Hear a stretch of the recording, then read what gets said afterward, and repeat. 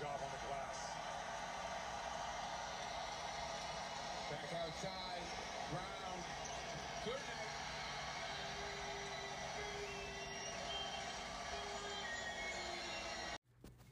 All right, welcome to another edition of One in a Million. I am your host, Roland Million.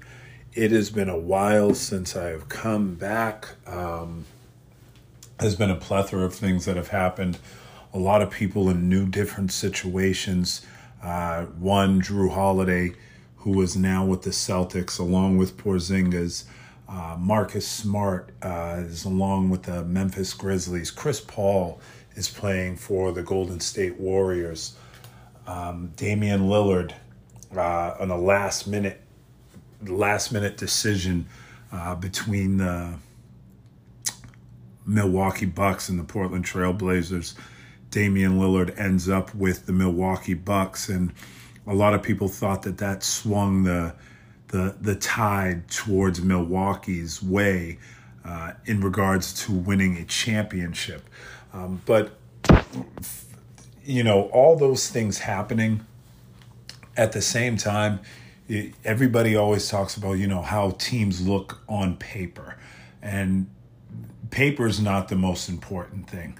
It's how they look chemistry-wise as the year progresses on. But one of the things that I really want to focus on and I really want to talk about is, you know, my Celtics. And, of course, I do want to talk about the Golden State Warriors as well. The biggest thing I want to talk about is these past two games. Yeah, I'm not going to get too high. I'm not a person who is easily impressed by... I don't just get impressed by wins. I watch basketball and how can I put this? I watch basketball and analyze basketball the same way that I coach and the same way that I played. I don't care if you get a W, if there are things that we still need to continue to work on in order for our team to get better, in order for us to get better, I'm going to point those out. And I think in game one, the Celtics, as they played the New York Knicks, I know it was the first game of the season, you know, jitters, and you're still trying to figure each other out. But at the same time, there were certain decisions that were made during the game that were just bad basketball decisions. And a couple of them were by Jaylen Brown, a couple of them were by Jason Tatum, and it was just low IQ plays. Now, at the same time, defensively, it doesn't matter how low the IQ play is offensively, defensively, if they can continue to play defense the way that they've been playing defense, especially against the main guys, the stars, then they're going to be a team to be reckoned with. A lot of people worried about us losing Marcus Smart. And I know losing Marcus Smart was huge, but we gained ourselves a Drew Holiday. And Drew Holiday, in my opinion, is equal. And I might get some hate on this, but I think he's better. And I think his body is still in a sense where he can defend at a high level and defend the best players at a high level. The difference between him and a Marcus Smart, not to say that they dove for loose balls, but a lot of the flops that Marcus Smart did, a lot of the diving on the loose balls that Marcus Smart did, it really took a toll on his body, and I thought that was evident towards the end of the year last year. I think he was a step slower defensively. I think he couldn't pressure as much as we wanted him to pressure on a consistent basis. And I think that was an issue. And we picked up Drew Holiday, and I don't think we missed a beat. And a lot of people thought, well, you know, we lost that toughness when we lost Grant Williams. Now, I'm hoping and I'm praying that Kristaps Porzingis stays healthy the entire year. But I want to say this. Although Kristaps Porzingis, I really still don't think he's a shot blocker. But at 7'3", what he is he is someone that can alter shots. 7'3" with a 7'6" or 7'7" wingspan that alters shots. Just his mere presence being down low on some of these possessions when people were driving to the basket, Julius Randle, Jalen Brunson, RJ Barrett, that just when they saw him there, it turned them away a couple times and they had to force up some reckless shots. And the same went for the Miami Heat tonight. Now, when I watched that game, I was just like, it's amazing how just him being 7'3" is intimidating. Now, Rob Williams is a better shot blocker, but Rob Williams is 6'8", 6'9". Kristaps Porzingis is not as good a shot blocker, doesn't have the timing, but he's 7'3". That changes a lot of things. And over the course of these past two games that I've watched, we had... I'm not sure what the numbers were, because I'm not really a numbers guy, but from watching the game, we forced the two best players on the New York Knicks, Julius Randle and Jalen Brunson, into some tough shots, difficult shots, and they missed a lot. And a couple of times they forced some shots because, nothing was going their way, so they're trying to get themselves going, and they tried to force shots. The matchup of Jaylen Brown on Jalen Brunson, and then Drew Holiday being strong enough to contain Julius Randle, because Julius Randle, of course, Julius Randle is not playing the same way Julius Randle played when he was at UConn. He's out on the perimeter a little bit more than I would like him to be, but at the same time, just that defensive matchup and Drew able to force some tough shots and being able to be strong enough to be able to hit them. Now, I don't think Marcus Smart is strong enough or would have been strong enough to play in a matchup like that. We would have had to switch our matchups around. I think Drew Holiday gives us a completely different dimension when it comes to defensively playing the opposing teams. And I think he's really going to help us. When it came down to it, I don't think those two guys, Brunson and Randle, shot better than 30% from the field. And then you fast forward to today, where I'm like, I hope that's not a fluke, that's not a one-time thing. You fast forward today, and Jimmy Butler struggled. There was one play, Derek White, full speed up the court when Jimmy Butler had a wide open opportunity for a dunk. Now, I know Jimmy Butler says, hey, it's regular season, like he doesn't go as hard in the regular season, but still, the fact that Derek White sprinted the full length of the court and was able to block him.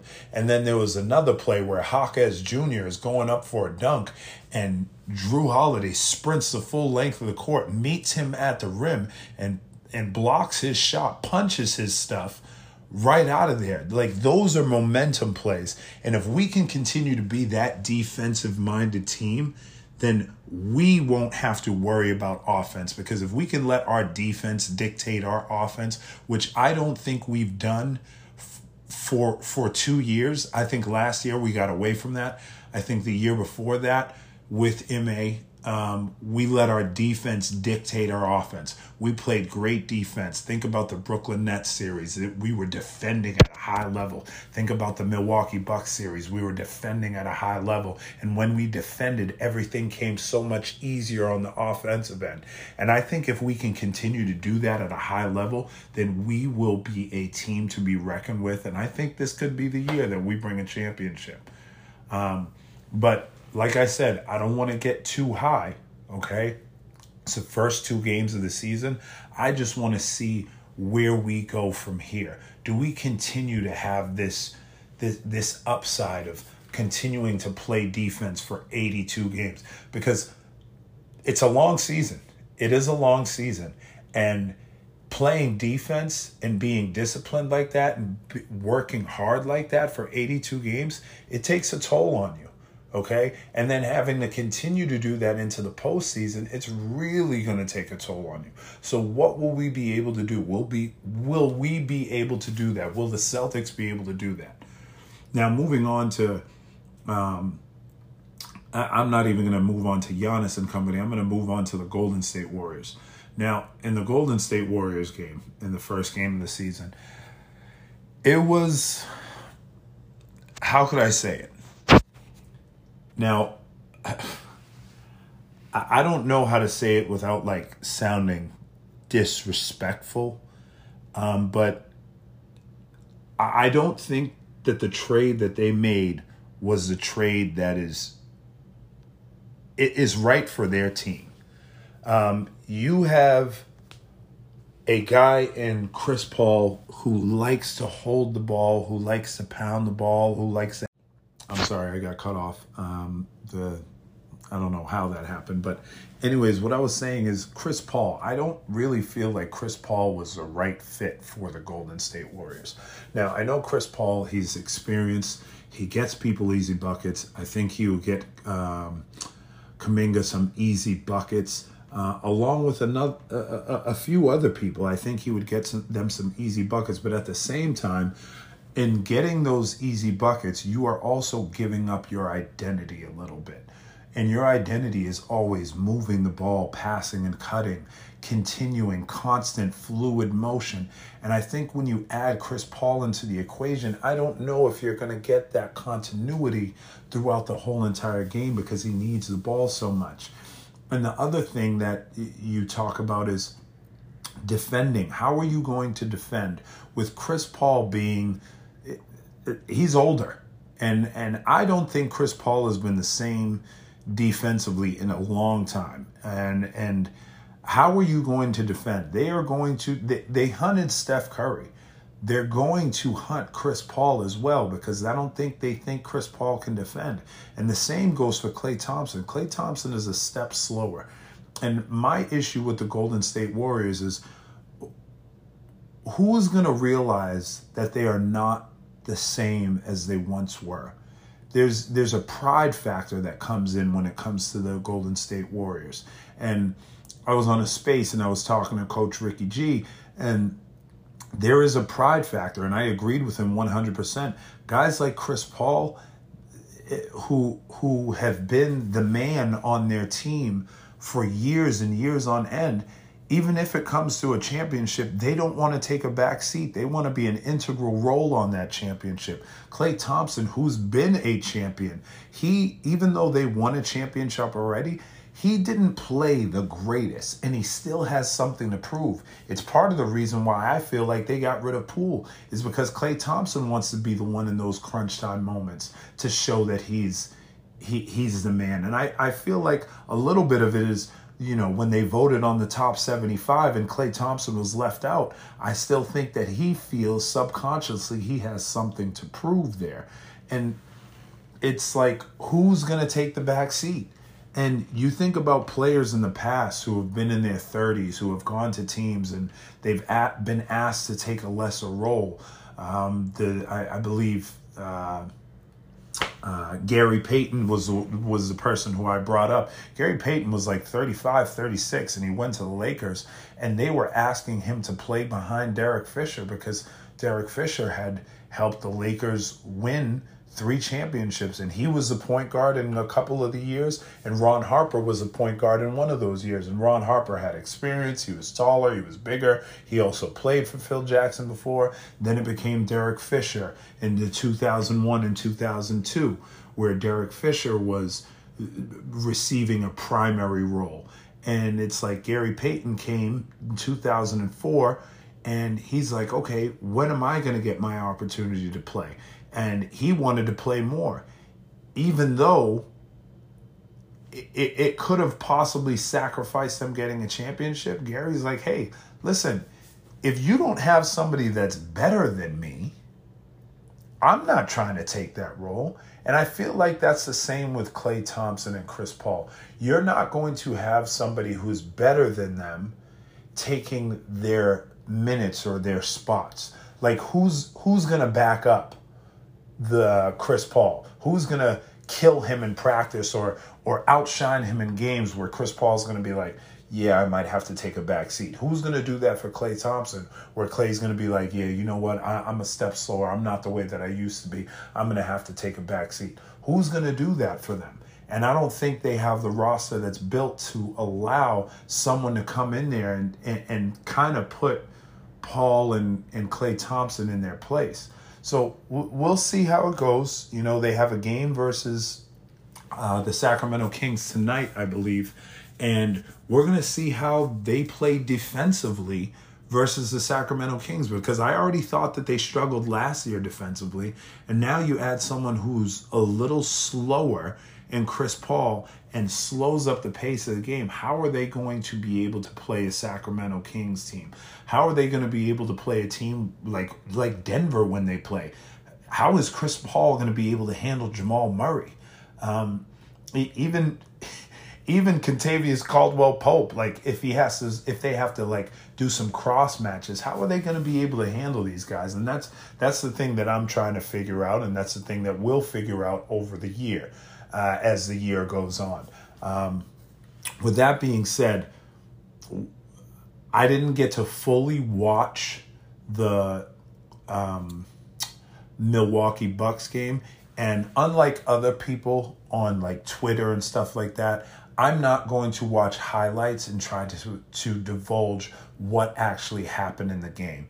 I'm going to go back to NBA.com and I'm going to go on my League Pass and I'm going to watch the full game, and I'm going to see what I can talk about and see where the high points were and where the low points were of that game, and what I feel like they can improve on as a coach, and what, you know, from the outside looking in. Obviously it's different from the outside looking in, but once I watch the game, I'll be able to fully gauge what I think that the Milwaukee Bucks can do better, as well as the Philadelphia 76ers. Like me, I love to watch the Celtics. I'm going to watch every Celtics game right when it comes on. Other teams, I wait a day or two, and then I go on League Pass and I watch the games, and I try to watch the full games. And I try to watch the full games of the teams who I think are going to make the playoffs. I don't often watch teams that are at the bottom of the pack as much, but I will watch them, and I'll try to watch them as much as I possibly can this year. But with that being said, the Celtics are 2-0, and although I don't think that they've looked the greatest offensively, defensively, I think they've looked pretty tremendous. The way they've closed out to shooters. But my biggest issue, and it's always been my issue with them since even the KG years, we have a lack of awareness sometimes when it comes to defensive rebounds.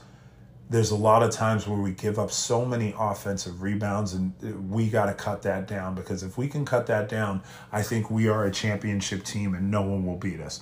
But if we play a team where you're playing Denver and you don't box out Jokic and you give Jokic an opportunity, or you give Giannis an opportunity, you give Embiid a second and third chance opportunity, the defense can be as great as possible, but it doesn't matter, because the last part of defense, a lot of people don't know this, and a lot of people who've never played the game don't understand this, and who've never had a coach tell them that the last part of defense is the rebounding. And why is that the last part of defense? Because you're securing the possession. If you don't secure the possession, you're playing defense again. So that's the point where we need to be able to secure possessions, hold teams to one shot, and that's it.